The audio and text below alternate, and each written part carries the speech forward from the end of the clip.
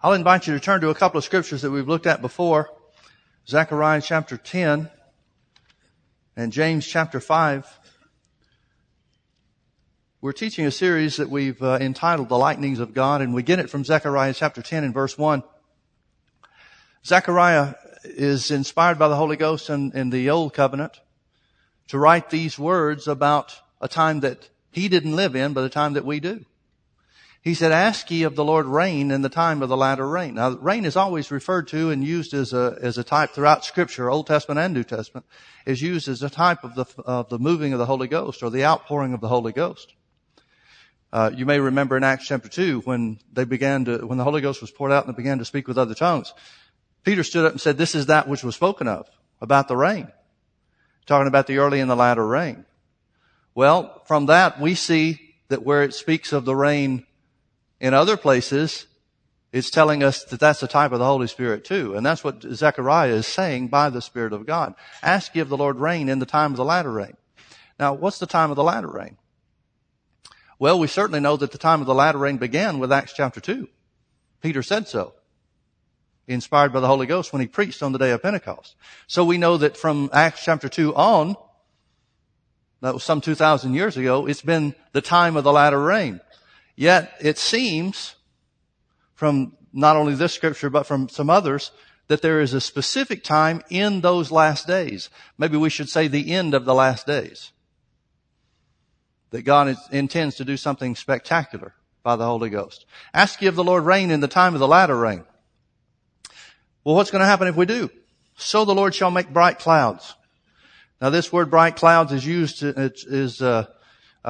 the Old Testament one other place. This Hebrew word is used one other place in the Old Testament. It's in the book of Job, and it's translated there, lightnings.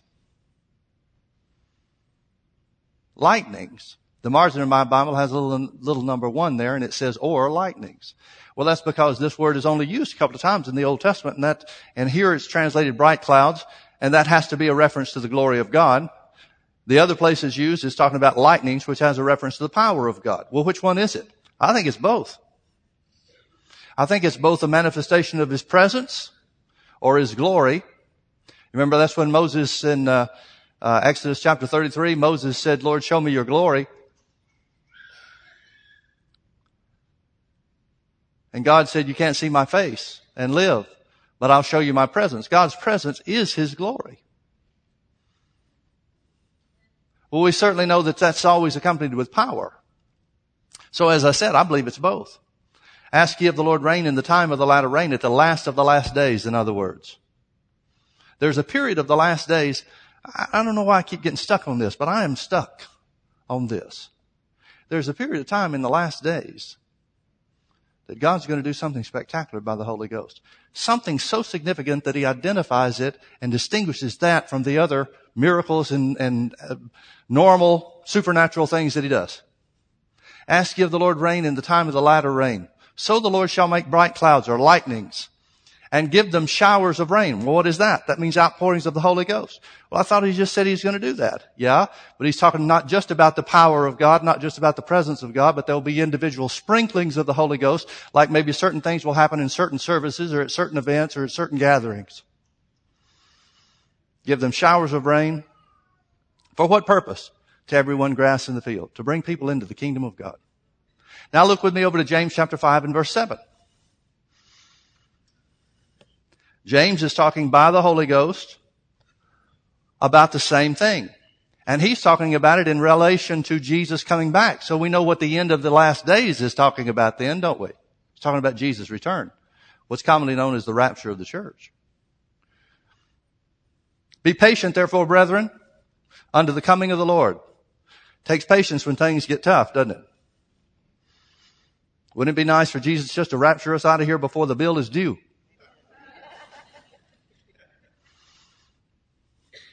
Be patient, therefore, brethren, unto the coming of the Lord. Thank God He's coming. Now, He was writing 2,000 years ago saying, be patient then.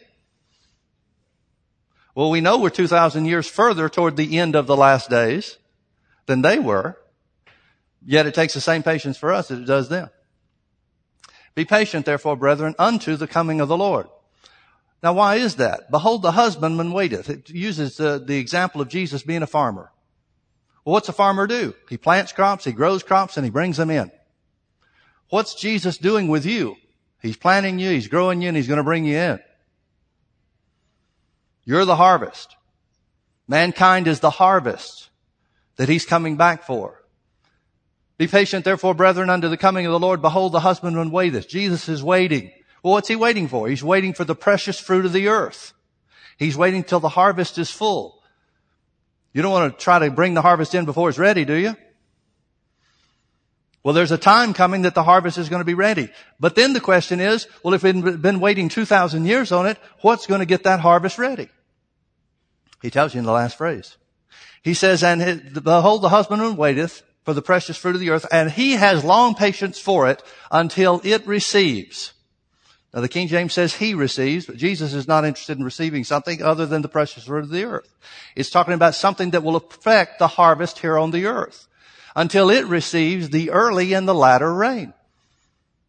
In other words, there's something that's going to bring about an increase in the precious fruit of the earth, the harvest that Jesus has been waiting to come back for, to receive for himself, the rapture of the church. There's something that's relative to or related to the outpouring of the Holy Ghost or a move of the Holy Ghost, the presence of God and the power of God on display that's going to bring in people to the kingdom of God so that Jesus can come back and snatch them from the gates of hell.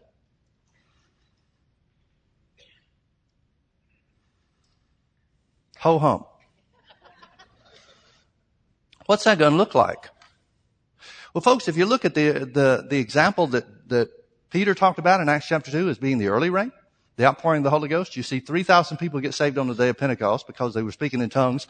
The speaking in tongues didn't get them saved, but Peter preaching about what it meant got them saved. So we could say that tongues were a sign to the unbeliever. Tongues weren't the method whereby anybody got saved. Nobody got saved because they were speaking in tongues, but the tongues were a sign because Peter said, here's what it means. And then they got saved. 3,000 people got saved on the day of Pentecost. Then the Bible tells us just a short time later in Acts chapter 3 that one healing miracle, one lightning display of the power of God caused a crippled man at the gate of the temple to be healed, and 5,000 people got saved, not because of the miracle, but as a result of Peter preaching about what the miracle meant. Talked about the resurrection of Jesus. 5,000 people got saved. That's a pretty good start. In just a short period of time, you've gone from 120 in the upper room to 3,000 on the day of Pentecost added to the church. And then a short period of time after that, it says that there were 5,000 saved or added to the church because of the man that was healed in Acts chapter 3. And then on top of that, it said the Lord added to the church daily such as should be saved. That's a pretty good start for one church in one town. Wouldn't you agree? Yet the Bible talks about a display of the Holy Ghost at the end that indicates or implies, at least in my thinking, that it's going to be greater than what we started with. Now, granted, the church is spread out beyond just one town, so it would be a worldwide thing. But I'm looking for God to do some big stuff. Have you ever noticed God always saves the best for last? God doesn't start off big and taper off. He ends up big. Now turn back with me to John chapter 14. John chapter 14. I started to say I don't have any notes, but I never have any notes. That's nothing new. But I'm not exactly sure where the Holy Ghost wants me to go this morning. I don't have a night service tonight, so I get to preach twice as long. Hey, I don't understand these guys that just have morning services. This is like a vacation. But I'm not exactly sure. Believe God with me that we'll get to the right place. Because we've been talking about manifestations of the Spirit, and we want to continue along that line, but I think there's something else. I've got something else rolling around on the inside, and I'm not exactly sure how to put words to it. Jesus said in John chapter 14, in his discourse with his disciples, his last night that he was with them, he said in verse 12, Verily, verily, I say unto you, he that believeth on me, The works that I do shall he do also. Now, a lot of times people will take the 14th chapter, the 15th chapter, the 16th chapter of John, and they'll say, yeah, but that was just for the disciples. Notice he didn't say, these signs shall follow my disciples, or those that are my apostles. He didn't say that. He said, verily, verily, I say unto you, he that believeth on me. Well, are they the only ones that believe on him? Are they the only ones that are going to believe on him? Well, then is Jesus just being casual with his words, or is he being specific by speaking to them through the inspiration of the Holy Ghost? If that's the case, then the Holy Ghost is saying this is the situation, this is what we could expect from anybody that believes on him. Not just the 12. Not just those who became apostles. I've had some people try to get in touch with me here lately and saying, oh, Pastor Mike, have you heard about what so-and-so is saying about the gifts of the Spirit now? They're preaching on strange fire, that the charismatic part of the church isn't of God. Well, folks, that's nothing new. They've been saying that forever. Oh, what are we going to do about it? He's really well known. I don't know what you're going to do about it, but I'm going to keep operating in the Holy Ghost. Who cares what somebody says isn't for us today? They've been saying that forever. Oh, but it's going to stir up trouble in the church. Not for me. I see in the Bible that the pattern was after they were filled with the Holy Ghost, they started doing miracles, and the religious leaders that said that stuff that wasn't supposed to work that way saw the people that were healed and said, we can't say anything about this. We can't speak against this because a notable miracle has been done. So let's just keep doing what the Holy Ghost tells us to do, what Jesus said we would do, and not worry about what anybody else says. Don't get all disturbed about it. They're going to have enough to answer to God for on their own. Let's don't try to add to their problems. And listen, we need to pray for people that are of that persuasion. They're wrong, but hopefully they're just wrong in their head and not wrong in their heart. I sure don't want everything that I was wrong about in my head to be held against me. Do you? I know you don't. Well, we need to pray for folks. We don't need to fight against them. God didn't send you into the world to fight. There's only one fight the Bible says a Christian has, and that's the good fight of faith. The good fight of faith is not fought against other people. So don't worry about what anybody else says about it. Jesus said, verily, verily, I say unto you, he that believeth on me, not just the apostles, not just the 12, he that believeth on me.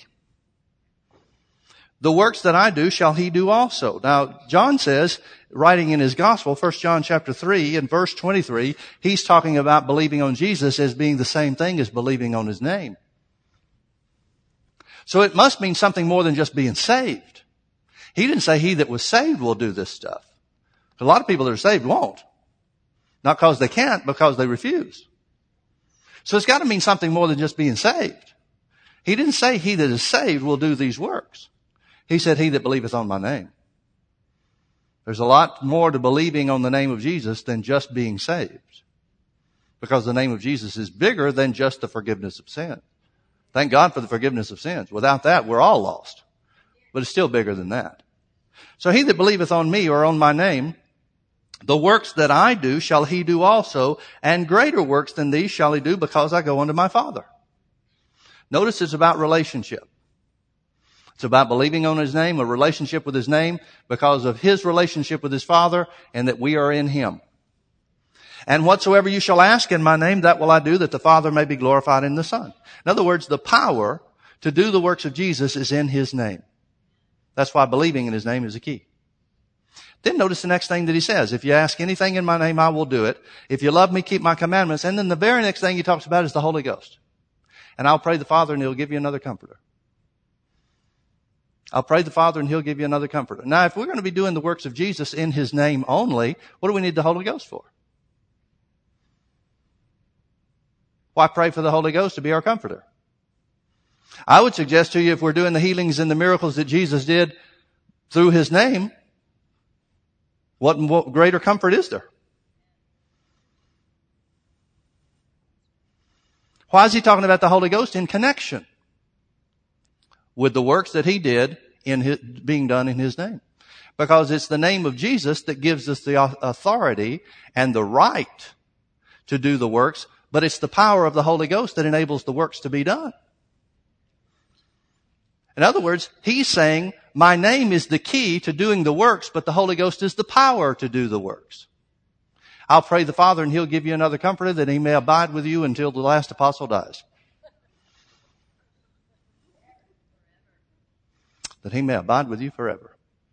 Folks, I want you to understand, forever doesn't end when Jesus comes back for the church. When He's talking about forever, He means forever. You'll have just as much of the Holy Ghost in heaven as you've got now. It's not like Jesus comes back for the church and takes us all to heaven. The Holy Ghost finally says, now I get a break.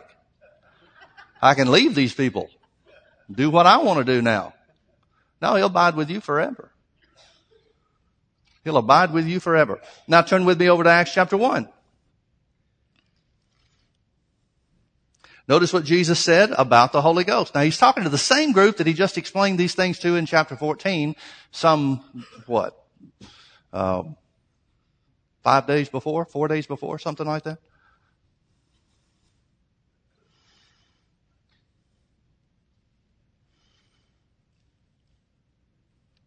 I'm just going to start reading in verse 1. I'll read down through verse 8.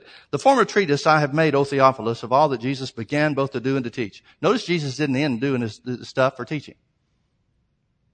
Now this is Luke writing, and so he's saying, I wrote the other gospel telling you about what Jesus started doing. Now I'm going to tell you what He continued to do. Until the day which He was taken up, after that through the Holy Ghost had given commandments unto the apostles whom He had chosen, to whom also He showed Himself alive after His passion by many infallible proofs. I love that phrase, infallible proofs. Now folks, when it came to Jesus, God was interested in infallible proofs. Has God changed? Is God any less concerned about infallible proofs regarding Jesus and being raised from the dead now than He was then? Keep that in mind with the Holy Ghost. To whom He showed Himself alive after His passion by many infallible proofs, being seen of them 40 days, and speaking of the things pertaining to the kingdom of God. And being assembled together with them, commanded them that they should not depart from Jerusalem, but wait for the promise of the Father, which saith He, you have heard of me. For John truly baptized with water, but you shall be baptized with the Holy Ghost not many days hence. So we know what He's talking about. He's talking about the outpouring of the Holy Ghost. When they therefore were come together, they asked of Him, saying, Lord, wilt Thou at this time restore again the kingdom of Israel? Or to Israel? And He said unto them, it is not for you to know the times or the seasons, which the Father has put in His own power. But you shall receive power. Everybody say power. This is the word ability. It's the word dunamis in the Greek. It means ability. But you shall receive power. After that the Holy Ghost has come upon you, and you shall be witnesses unto me. You shall be witnesses unto me, both in Judea and Samaria, and unto the uttermost part of the earth. Now I wonder if that has anything to do with Jesus saying in John chapter 14 and verse 12, He that believeth on my name, the works that I do shall he do also. And even greater works than these shall he do, because I go unto my Father. You think that has anything to do with being a witness?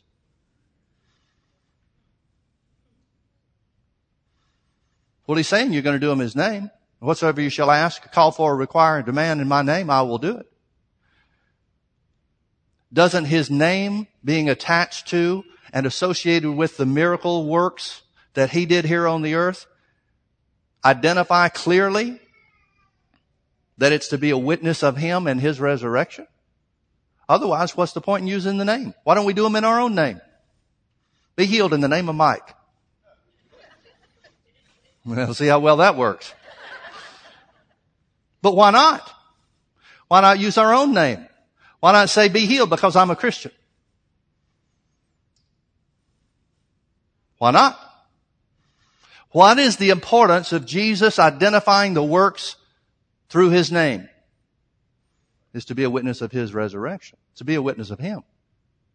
Well, then what does Jesus say is going to be the key to doing the works in His name, and here in Acts chapter 1 and verse 8 being those witnesses? The key is the power of the Holy Ghost. But you shall receive power after the Holy Ghost has come upon you. How many of you are filled with the Holy Ghost?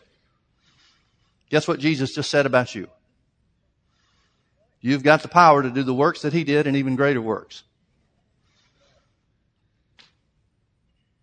Why does the church pray for power? Oh, Lord, give us power. But you shall receive power after the Holy Ghost has come upon you. You've got the power.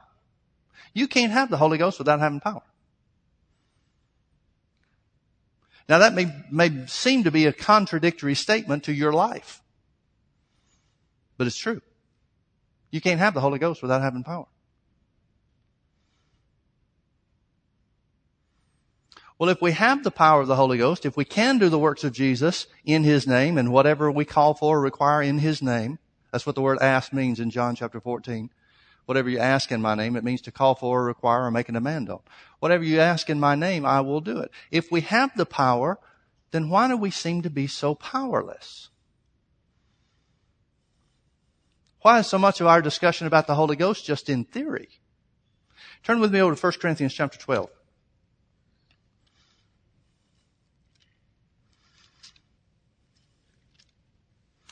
1 Corinthians chapter 12, beginning in verse 1, Paul writes to the church and makes one of the most astonishing statements that seems to me is completely overlooked. He says in verse 1, now concerning spiritual gifts, brethren, I'm reading from the King James, now concerning spiritual gifts, brethren, I would not have you ignorant. The word gifts is in italics there in the King James, which means the translators added it. Anytime you find a word in italics in the King James, it means the translators put it in there, trying to help us understand what's being spoken of. Well, they had a good reason for trying to add a word, but they limited, the word that they put in there limited our understanding. Because in the original Greek, the word spiritual is in the plural. Now concerning spirituals, brethren, I would not have you ignorant. Well, what does that mean?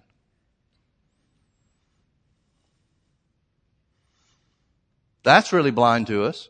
There's no understanding from that. If they just left it now concerning spirituals, brethren, what would we think he was talking about? Well, the word spirituals in the Greek means things pertaining to and of the Holy Ghost. And that's really what he's saying. He's saying now concerning things pertaining to and of the Holy Ghost, the one that filled you, the one that empowered you, I don't want you to be ignorant. I don't want you to be ignorant of anything concerning the Holy Ghost. And folks, I would submit to you that's the greatest level of ignorance in the body of Christ. You've got people now that are coming out with whole new doctrines about the gifts of the Spirit and the charismatic part of the church being done away with. Why? Because they're ignorant of the Holy Ghost.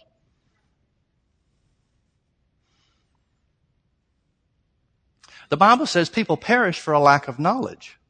In other words, ignorance is a killer. Not only will ignorance kill the individual, ignorance of Jesus and His sacrifice will cause the individual to spend eternity in hell. But ignorance of the Holy Ghost that has already filled you and has already empowered you will keep that power from working. Ignorance is dangerous in every aspect. I would submit to you that ignorance is the greatest danger to our country today. People being ignorant of the political situation and the things going on in the world around them is causing us to circle the drain as a country. And if something doesn't turn that around, we're going to get flushed. Now that shouldn't be something for the church to be afraid of, because God doesn't change whether the country's flushed or not. God will always come through. I'm going to live on top whether America does or not.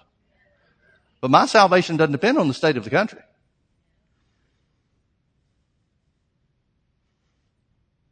What God does for me doesn't depend on what America does or what politics does.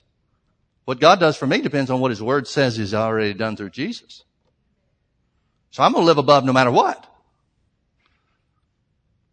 I think it's important for us to understand that in these last days, because I don't see things getting better in the country. So we better gain knowledge of who we are in Christ. Okay. Now concerning spiritual gifts, things pertaining to and of the Holy Ghost, brethren, I would not have you to be ignorant. Well, what are we not supposed to be ignorant of? Well, one of the things that he talks about not being ignorant of in explaining is the way that the Holy Ghost moves. In other words, these are the lightnings of the Holy Spirit. This is what you can expect the Holy Ghost to do. Now, folks, remember, if Paul is writing this by the inspiration of the Holy Ghost, here's the Holy Ghost saying, here's what I'll do. This is not just Paul saying, well, in my experience as a minister. No, this is the Holy Ghost saying, here's what I'll do. Well, who's going to know better than the Holy Ghost what the Holy Ghost is going to do? So he says, here's how it works. Verse 7, but the manifestation of the Spirit is given to everyone to profit withal, every man to profit withal. For to one is given by the Spirit the word of wisdom, to another the word of knowledge by the same Spirit. To another faith, or the Amplified says special faith, by the same Spirit. To another the gifts of healings. Now gifts of healings are mentioned 3 times in this discourse that Paul writes to the Corinthians. And it's the only place that it is used in Scripture. And twice it calls them gifts of healing. Once it calls them gifts of healings. In the original, every time they're in the plural. Gifts, plural. Healings, plural. To another, the gifts of healings, plural, by the same Spirit. To another, the working of miracles. To another, prophecy. To another, discerning of spirits. To another, divers kinds of tongues. To another, the interpretation of tongues. But all these worketh. Here's what the Holy Ghost is saying. I work in all these ways. But all these worketh, that one and the selfsame Spirit, dividing to every man severally as he wills. It sounds like Paul is saying by the Holy Ghost that these things are supposed to work. Well, why don't they always work then?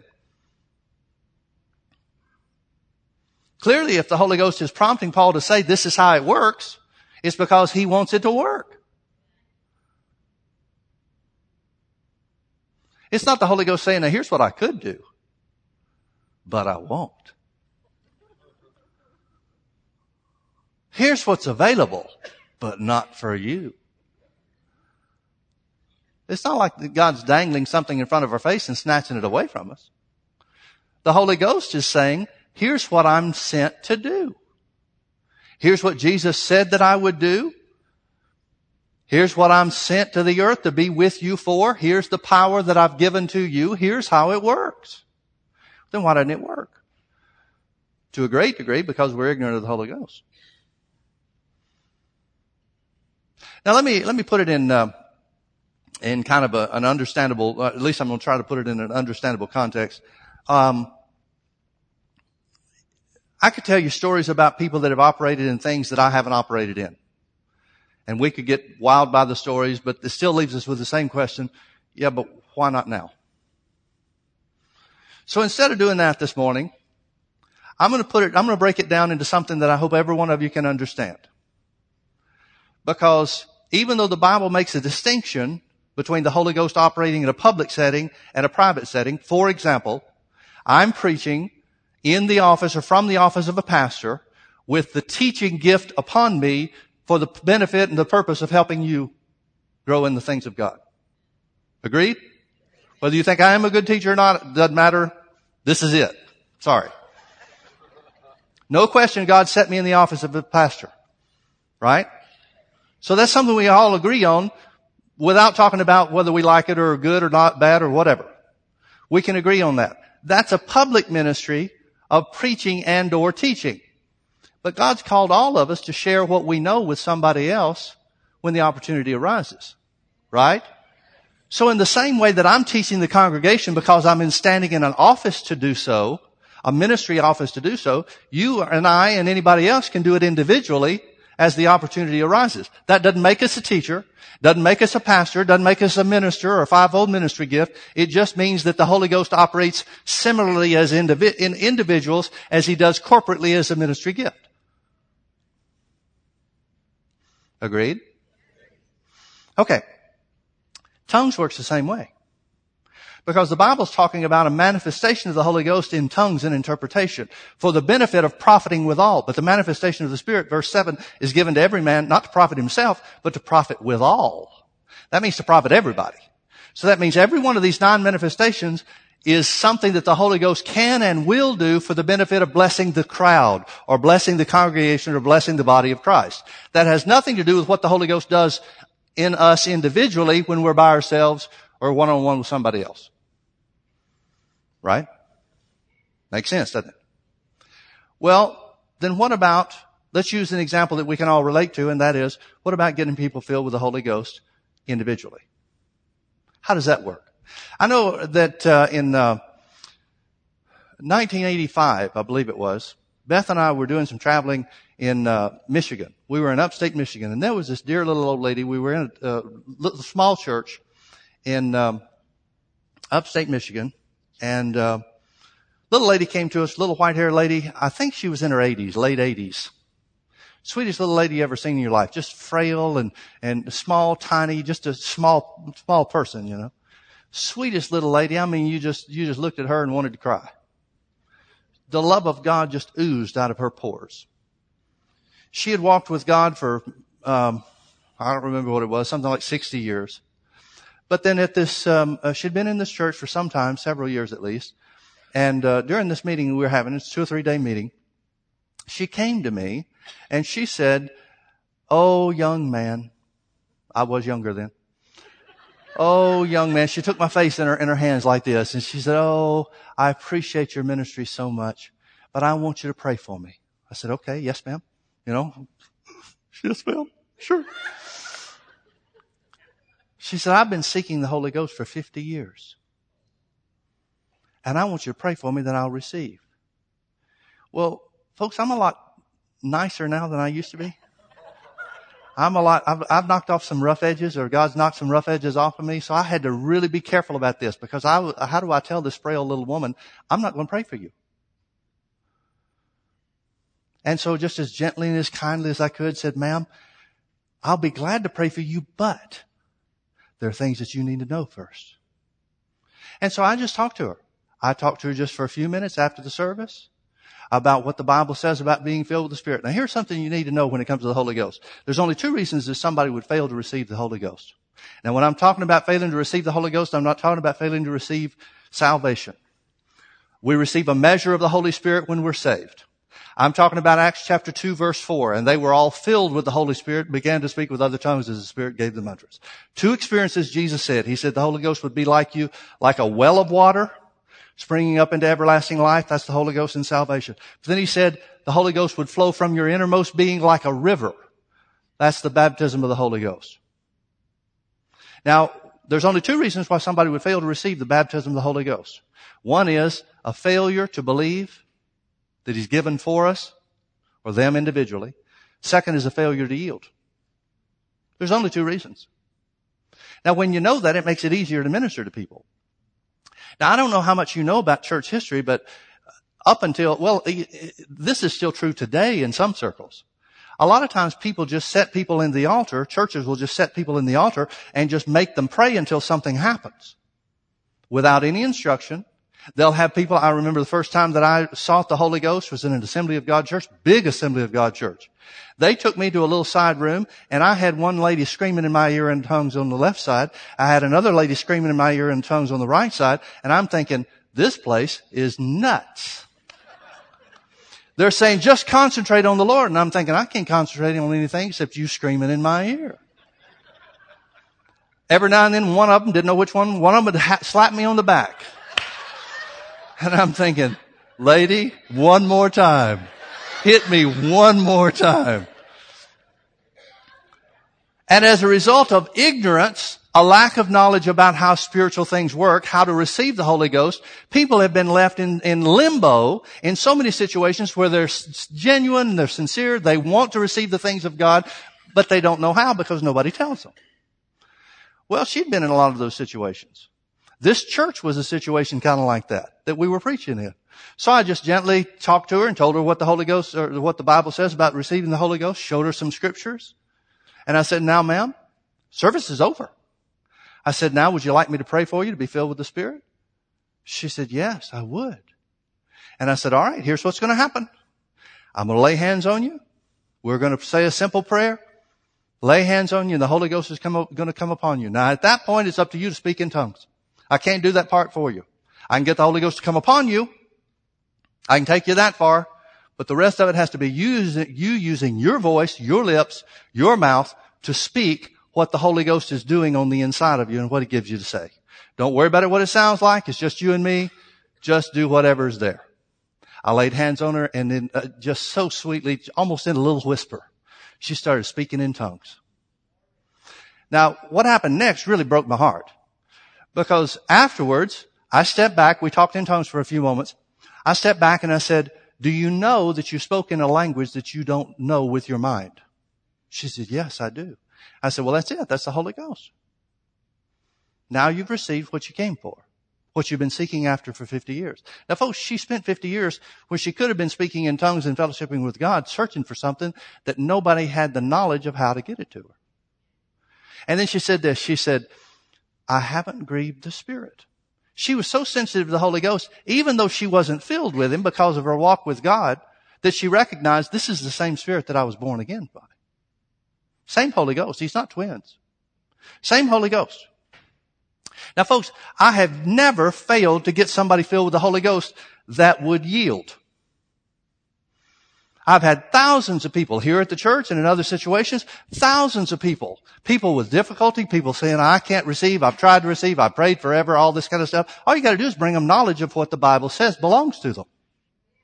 Because faith comes by hearing and hearing by the Word. It's not rocket science. If it was, we'd be sunk. The one thing that the Bible says Jesus picked for starting the church out was ignorant and unlearned men. Whew. I take great comfort in that. And people try to make it so hard. They try to make it so complicated. Or they'll try to just base it on experience. Well, let's just have an experience. Well, my experience was like this. I've had people say things like that in prayer rooms. We're working with Brother Hagin and stuff like that. I've had people, you try to give instruction to people. Well, here's how we want you to handle the prayer rooms. And it never fails. Somebody that's just sure they've got some special gift to get everybody filled. They'll say, well, I felt burning all over me when I got filled with the Holy Ghost. You'll feel that too. No, you won't. Or you might, but you can't count on that. You can't bank on that. And in some situations, we've seen in charismatic circles, people doing crazy things. We've seen in situations where the Holy Ghost would come upon somebody for the purpose of filling them and they'd start shouting as loud as they could. Well, the Bible doesn't say they were all filled in the Spirit and began to shout. It said they began to speak. Now here's something that Paul addresses to the church in Corinth. And you need to realize this. You can misuse whatever power that God makes available. There was a gentleman by the name of W.I. Vine that was a Bible teacher at Central Bible College in Texas. And he said, this was many, many years ago, but he said something, his testimony was something that I really learned a lesson from. He said this, he said on the weekends we'd go out and we'd preach at other churches, and he had done so. And it was just, within driving distance, 100 miles or so of the school where he was. And so he said that he'd gone to this town in Texas, and here he is, he's ministering along, and he said all of a sudden, I say he was ministering, the service had started, but they hadn't turned it over to him yet. And so he's standing there, they're singing and doing whatever. He said, all of a sudden, he said, there was such an impression upon me. He said, I felt so excited, I wanted to get up and run around the room. But he said, at the same time, I felt like that I could do that. He said, something just held me in my seat. He said, then it started to wane. He said, then they did something else, sang another verse, and he said, I felt like running around the room again. He said that happened 3 times. It kind of increased and then it ebbed and then increased and come and decrease again. He said at the end of the 3rd time, he said there was a side door that opened up to this auditorium. And he said a guy came walking or pushing a wheelchair. Well, his wife was in a wheelchair coming down the side aisle and pushed all the way down to the front where there was a little place set aside where they could sit. He said, as he was pushing down the aisle, I looked over there at them, and the Lord said this. He said, that's what the power is for. He said, if you had gotten up and run, now God knows what you're feeling. He didn't have to say, oops, man, I'm glad I didn't run. God knew what was going on all the time. He said, if you had gotten up and run around the room like you felt able to do, he said, you would have dissipated the power. So when they turned the service over to you, call her over here, lay hands on her in the name of Jesus, and she'll be healed. She was. She walked out of the wheelchair. But he came back and he had a whole new message for his Bible school students. He said, the anointing of God is given for specific purposes. And so often we get in the flesh or get feeling something and we'll use up the power that God intended for something else. Now folks, charismatics are famous for that, which is why many people think we're crazy. Well, I don't know about anybody else, but I'm not crazy.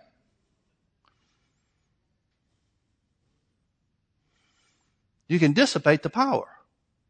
Now, some would say, yeah, but God's all powerful. I don't understand that, Pastor Mike. God's all powerful. He's got more power than what we'll ever need for any situation. Well, bless your darling heart. Those of us that have actually done something and been used of God in ministry are believing and pulling for you that know everything. God doesn't make all of His power available in every situation. He makes power available for that which is needed, that we can have the same care one for another. Now, the problem that's taking place in the Corinthian church is that the congregation is misusing the power. Isn't that what he says? We're right here. Did I leave you in chapter 12? Turn with me over to chapter 14. Notice he says in verse 20, brethren, be not children in understanding. Howbeit in malice be children, but in understanding be men. In other words, he's saying, grow up, will you? Now they've got the gifts of the Spirit in operation. No shortage of that. He's told them in chapter 1 verse 7, you become behind in no good gift. That means you got them all working. You got everything the Holy Ghost wants to do in operation from time to time, yet you need to grow up and learn some things. They're still ignorant of how the Holy Ghost wants to work. What do they need to know? In the law it is written, with men of other tongues. Notice men of is in italics. It literally says, with other tongues and other lips will I speak unto this people. That's the benefit of tongues. With other lips and other tongues will I speak unto this people. That means God speaks to you in other tongues.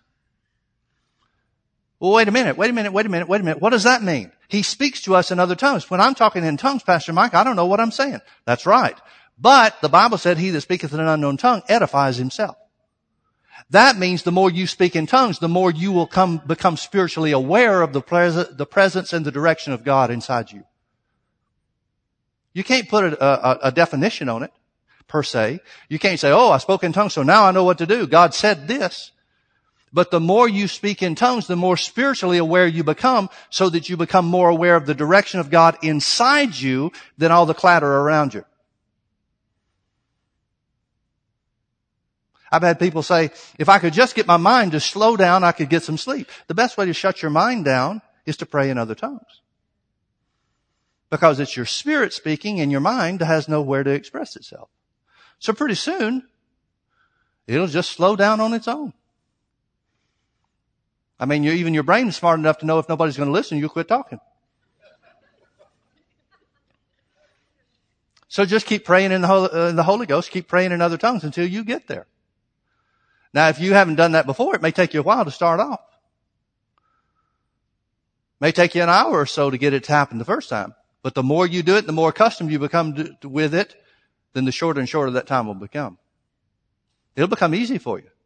So he says, with other tongues, other lips and other tongues, will I speak unto this people, and yet for all that they will not hear me, saith the Lord. Wherefore, Paul says, therefore, this is what that means. Therefore, tongues are for a sign, not to them that believe, but to them that believe not. Now, what is that? That's an example of Acts chapter 2. It wasn't the tongues that got people saved. It was the explanation of the tongues and the preaching of Jesus that caused 3,000 people to get saved. But what was the tongues, the purpose of the tongues? The tongues drew the crowd. The tongues caused everybody to come together and said, wow, what is going on? Some people said, these people are crazy. Other people said they're drunk. And other people said they can't be drunk. It's too early. Which means wait a little while. Maybe they'll get drunk. I don't know. So the tongues were for a sign, but the tongues didn't get them saved. Wherefore tongues are for a sign, not to them that believe, but to them that believe not. But, here's the contrary, but prophesying serves not, but for them that believe not. In other words, prophesying is a sign not to the unbelievers, but to them that believe. If therefore the whole church be come together in one place and all speak with tongues, and there come in those that are unlearned or unbelievers, will they not say that you're mad? Folks, please understand the Holy Ghost is inspiring Paul to say, God doesn't want the world to think the church is crazy. I take great comfort in that. But if all prophesy, that means speaking by the inspiration of the Lord in a known tongue, in a tongue that's understood. But if all prophesy and there comes in one that believes not or is unlearned, he is convinced of all and he is judged of all, and thus are the secrets of his heart made manifest. And so falling down on his face, he will worship God and report that God is in you of the truth. In other words, it'll bring forth the precious fruit of the earth. It'll bring forth the precious fruit of the earth that Jesus is waiting for. So what is Paul saying? Paul is saying the church, the congregation, is misusing the power of God that's available. That's why he says, desire spiritual gifts, but covet to prophesy. Why? Because if we prophesy, then that will cause the precious fruit of the earth to come forth. Now what does he mean by prophesying? Notice in chapter 14 again, it says, let's just start in verse 1. It says, follow after love and desire spiritual gifts. I would submit to you that most charismatics have that backwards. They're following spiritual gifts. Yeah, they desire love, but they're following spiritual gifts. That's not the order. It says, follow after love and desire spiritual gifts, but rather that you may prophesy. Why would Paul say, choose prophecy above all the others? You can't tell me prophecy is more important than the word of wisdom. The word of wisdom is a supernatural revelation of the plan and the purpose of God. How can anything be more important than that? Why is prophesying put top of the list? Because he's talking about the results. Follow after love and desire spiritual gifts, but rather that you may prophesy. For he that speaks in an unknown tongue speaks not unto men, but unto God. Well, I just don't understand that's tongues business. Don't worry, we're not talking to you. He that speaketh in an unknown tongue speaketh not unto men, but unto God. For no man understandeth him, howbeit in the Spirit he speaks mysteries. Now folks, somebody tell me that speaking mysteries, divine secrets in the Spirit is not important today. Just try. I don't care how many degrees you got behind your name. Seriously? Speaking divine secrets is not important? At any time? Come on. He that speaketh in an unknown tongue speaketh not unto men, but unto God. For no man understandeth him, howbeit in the Spirit he speaketh mysteries. I guess we should go a little bit further with that, and that is, since you have seen, through my example with other people that don't believe in speaking in tongues, why that is ridiculous, because of the importance of speaking divine secrets directly to God, why don't you do more of it?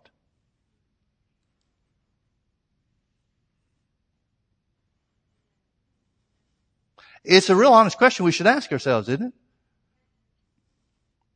How much attention are we giving to speaking in tongues, knowing that when we speak in tongues, that God hears us and we're speaking divine secrets with Him? We're speaking secrets with God. We're speaking secrets with God. Secrets means your head doesn't understand, but it impacts your spirit.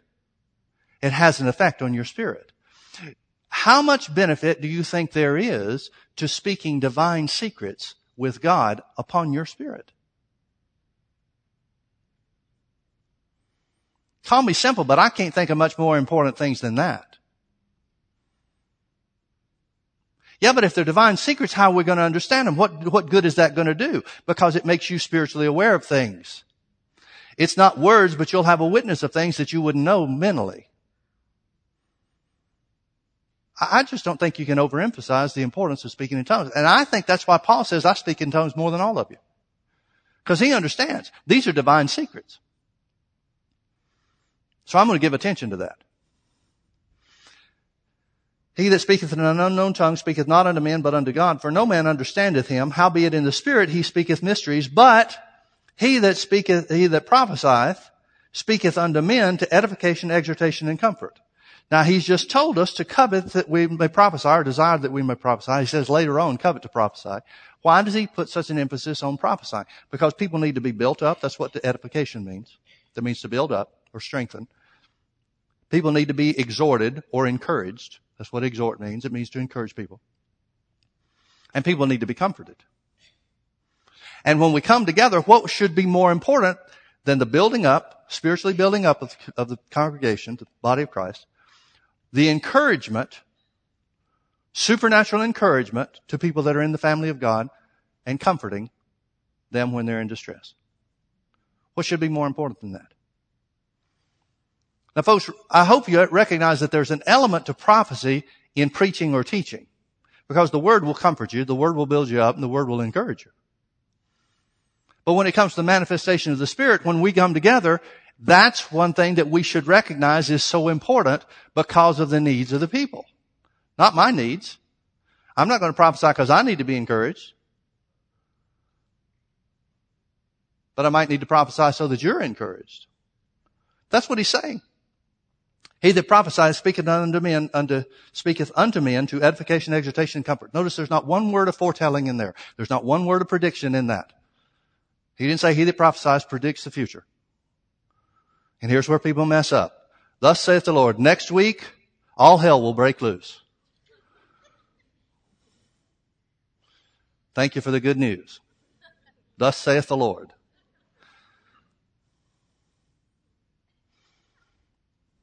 See, so many times people try to mix up the prophet's ministry with prophecy.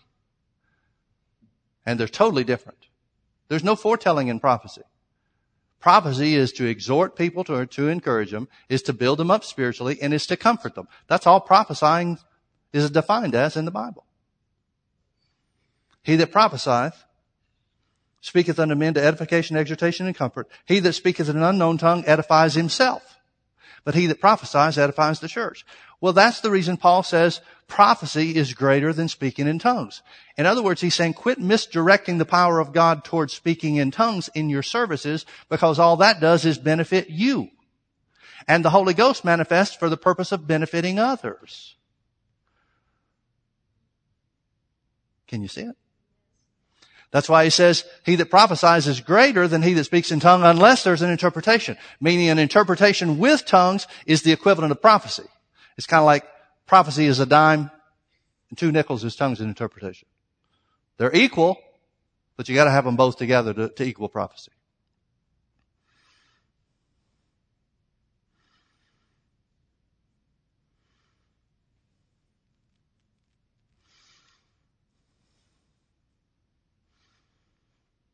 So what's God's purpose? Now concerning spiritual gifts, concerning things pertaining to and of the Holy Ghost, brethren, I would not have you ignorant. What's the purpose?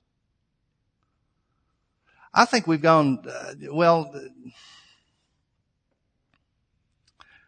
there's usually a ditch on both sides of the road. Right? The key to effective driving is to stay between the ditches.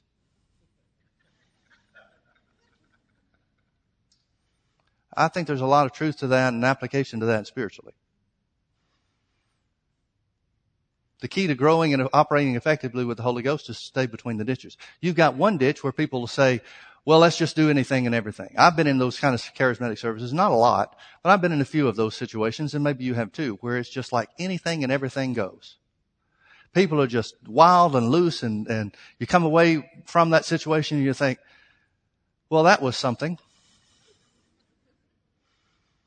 But there's hardly ever any teaching. There's hardly ever anything that builds people up. Hardly ever anything that causes people to grow. It's just a display. Well, you can't say it's not the Holy Ghost, because supernatural things take place in those situations. But right on the other hand, since it is the Holy Ghost, why wasn't there some kind of benefit that came across to the congregation? Why weren't people edified or built up or strengthened? Why weren't people encouraged? Why weren't people comforted? Why was it just a Christian show?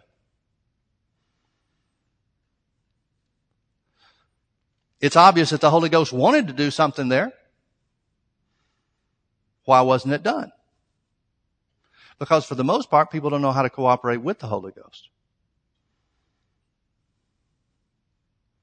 And so you have people that get excited. They recognize the power of God. They recognize the presence of God. And they get excited and they use it up physically instead of spiritually.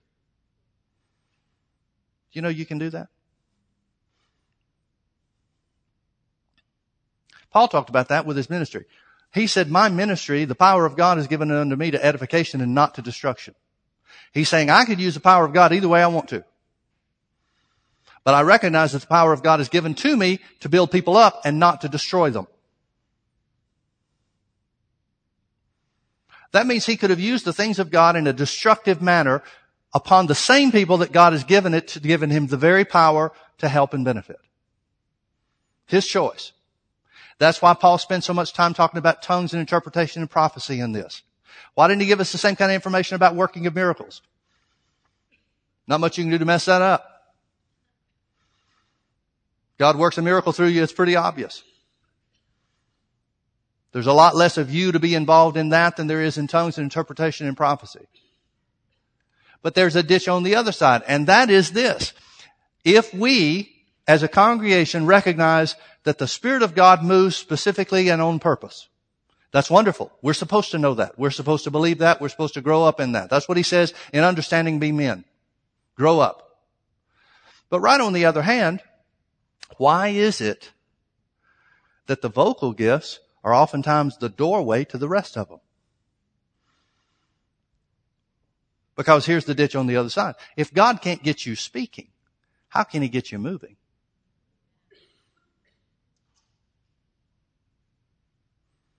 Now what's happened is, and same thing happened here, same thing happened in the Thessalonian church. Paul told the Thessalonian church, despise not prophesying. What happens is, people start being used, people start operating in something. It may be part them, it may be part the Holy Ghost, and everybody else looks at it and says, well, that didn't do anything. I wish we'd quit that. Let me ask you a question.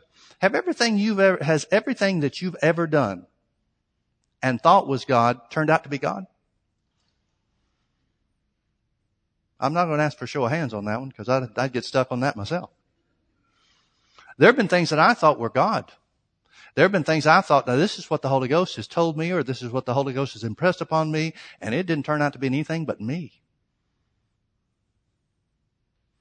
Haven't you had a similar experience? Sure, we all have. I'd feel better if you nodded your head, but I understand. We've all had experiences like that, haven't we? Oh, we were just sure. Oh, yes, we were just sure. It had to be God. It turned out it wasn't. Well, I'm glad God didn't give up on me just because I missed it a few times.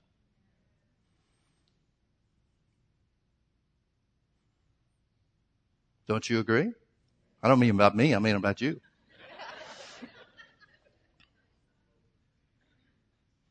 Well, if God doesn't give up on us because we learn, then why should we give up on each other because they're learning too?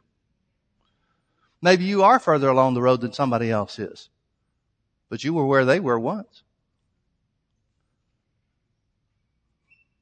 And what's happened, I had a pastor friend of mine, or minister friend of mine tell me the other day that he was in a church some time ago and somebody stood up and spoke in tongues in service.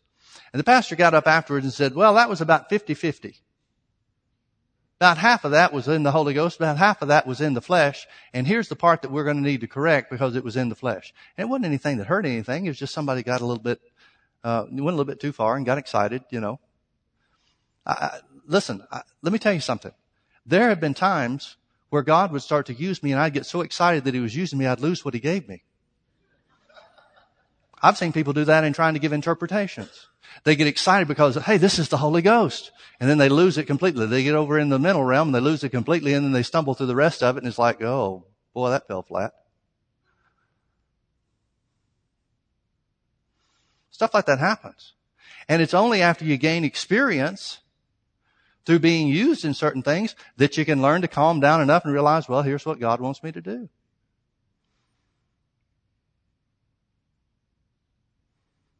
So we really should be forgiving of one another as we learn together. Don't you think? For that reason, we need to be aware. If God can't get us speaking by inspiration of the Holy Ghost, how is he going to get us doing something else that's more important and more serious to help and benefit and bless others? Now, don't get me wrong. I'm not saying that church services should be experimentations or laboratory experiments.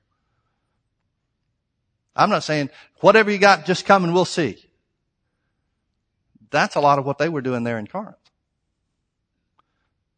But there are things that if God wants to use us, we should be developing these things while we're on our own. I know I spoke in tongues and interpreted many times privately before I ever did it in public. And the reason for that is I knew myself well enough to where if I start speaking in tongues and then giving out the interpretation, I'm going to think about everybody's eyes on me and I'm going to lose whatever I've got. So it happened for me a lot, and God doesn't use me a lot in that area anyway. But it happened for me a lot more privately than it ever did publicly, or before it ever did publicly. Well, I think that's appropriate, don't you? I mean, the pattern is, the principle is, don't put a novice in office. Well, that would be true where spiritual things or spiritual manifestations are concerned too. If you don't put an immature Christian in a ministry office, then it wouldn't make sense for God to use somebody that's unexperienced to try to bless the congregation. Well, where are we going to gain experience? In your private time. Paul goes on to say this to the church. He says, let's see if I can find it. Verse 12. Let's start with this. Chapter 14, verse 12. Even so, you, forasmuch as you are zealous of spiritual gifts, things pertaining to and of the Holy Ghost, seek that you may excel to the edifying of the church. That's why I keep saying desire or covet to prophesy. Because prophesying will bless everybody and not just the individual. Wherefore, let him that speaketh in an unknown tongue pray that he may interpret. Do you see that? The Lord arrested me to that and brought it to my attention one day, many, many years ago. When I was speaking in tongues, it just kind of came up from my heart. The Holy Ghost drew it from my remembrance, and it just kind of floated up. These words just kind of floated up. Let him that speaketh in an unknown tongue pray that he may interpret. So I took it at face value, and I said out loud, I said, Lord, help me. I'm praying. I'm asking you right now that I may interpret. Went back to speaking in tongues. I mean, whether I do or not, it's kind of up to him, isn't it? All I can do is ask. So I went back to speaking in other tongues. Here it comes floating up again. So I did it again. Yeah, Lord, I got that. I'm by myself, walking around the house. Nobody else was in the house, all by myself in the middle of the day. Yeah, Lord, I got that. I'm asking you. Give me the interpretation. Went right back to speaking in tongues. Third time it came floating up. I realized the third time, I'm not the sharpest knife in the drawer. But if something happens to me 3 times, that's usually a good signal for me that, wait a minute, I'm missing something here. So the third time it came up, I stopped and I said, wait a minute, I'm missing something about this, Lord. What is it that I'm supposed to do? And all of a sudden, it was certainly in my imagination, but I kind of had a spiritual vision. It was like I saw the words, pray that he may interpret, but the word pray stood up about 3 inches high. Pray that he may interpret, and I saw it. I saw it. Here I'm praying, meaning asking. I'm asking. I'm thinking he's saying that the Bible is saying, ask God that you may interpret. That's not what he's saying at all. He's saying keep praying and the interpretation will come. Let him that speaketh in an unknown tongue keep praying and the interpretation will come. Well, how are we going to do that in the service? He's not talking about in the service. He's talking about in your private prayer life. If you want to be used in interpretation of speaking in tongues, then keep praying till the interpretation comes. And folks, I can tell you it's not an every time type thing. I don't think it's supposed to be. But I can tell you about 85% of the time, if I've got time to keep praying in tongues, the interpretation of what I'm praying will come in some form or another. Maybe not completely, but in some form or another. I don't usually have that kind of time to pray. And so I'm just like you. I'll pray in tongues for a while as I'm able to, but realizing all the time, if I stayed with this, then some form of the interpretation would probably come.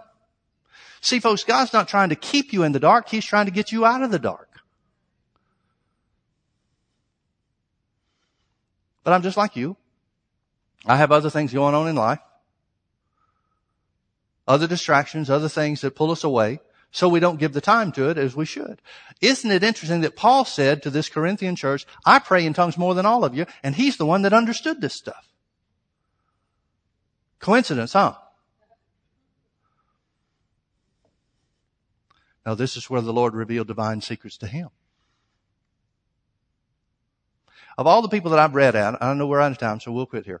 Of all the people I've read after, of all the older ministers, and I've got a library full of books on people that you've never heard of that were used of God in their time, I have yet to find anyone to credit anything other than speaking in tongues as a success for their ministry.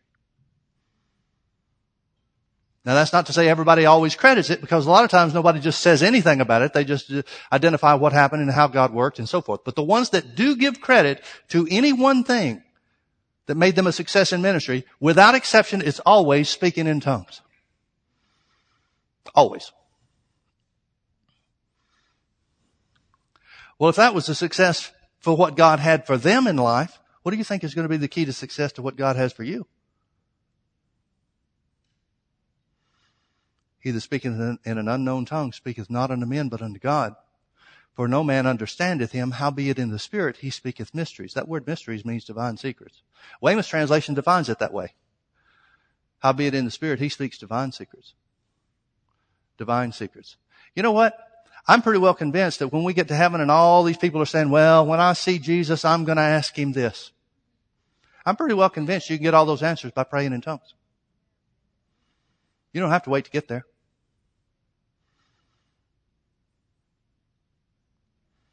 Jesus said, I'll tell you anything if you ask in my name.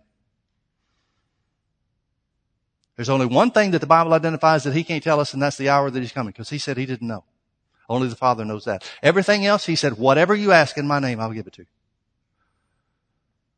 John 16:23, in that day you shall ask me no more questions, but whatsoever you ask in my name, the Father will give it to you.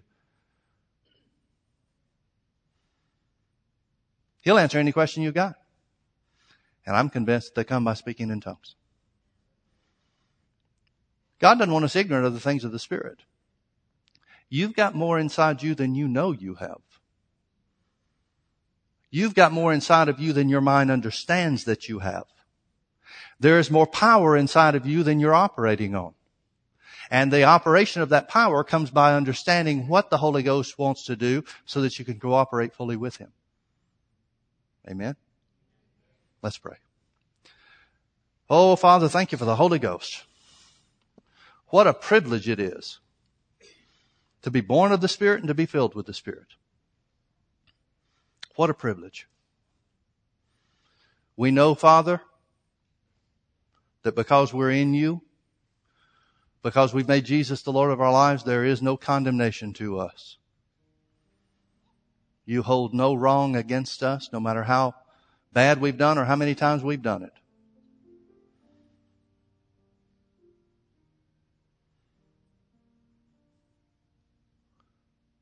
What a privilege to be able to say, Father,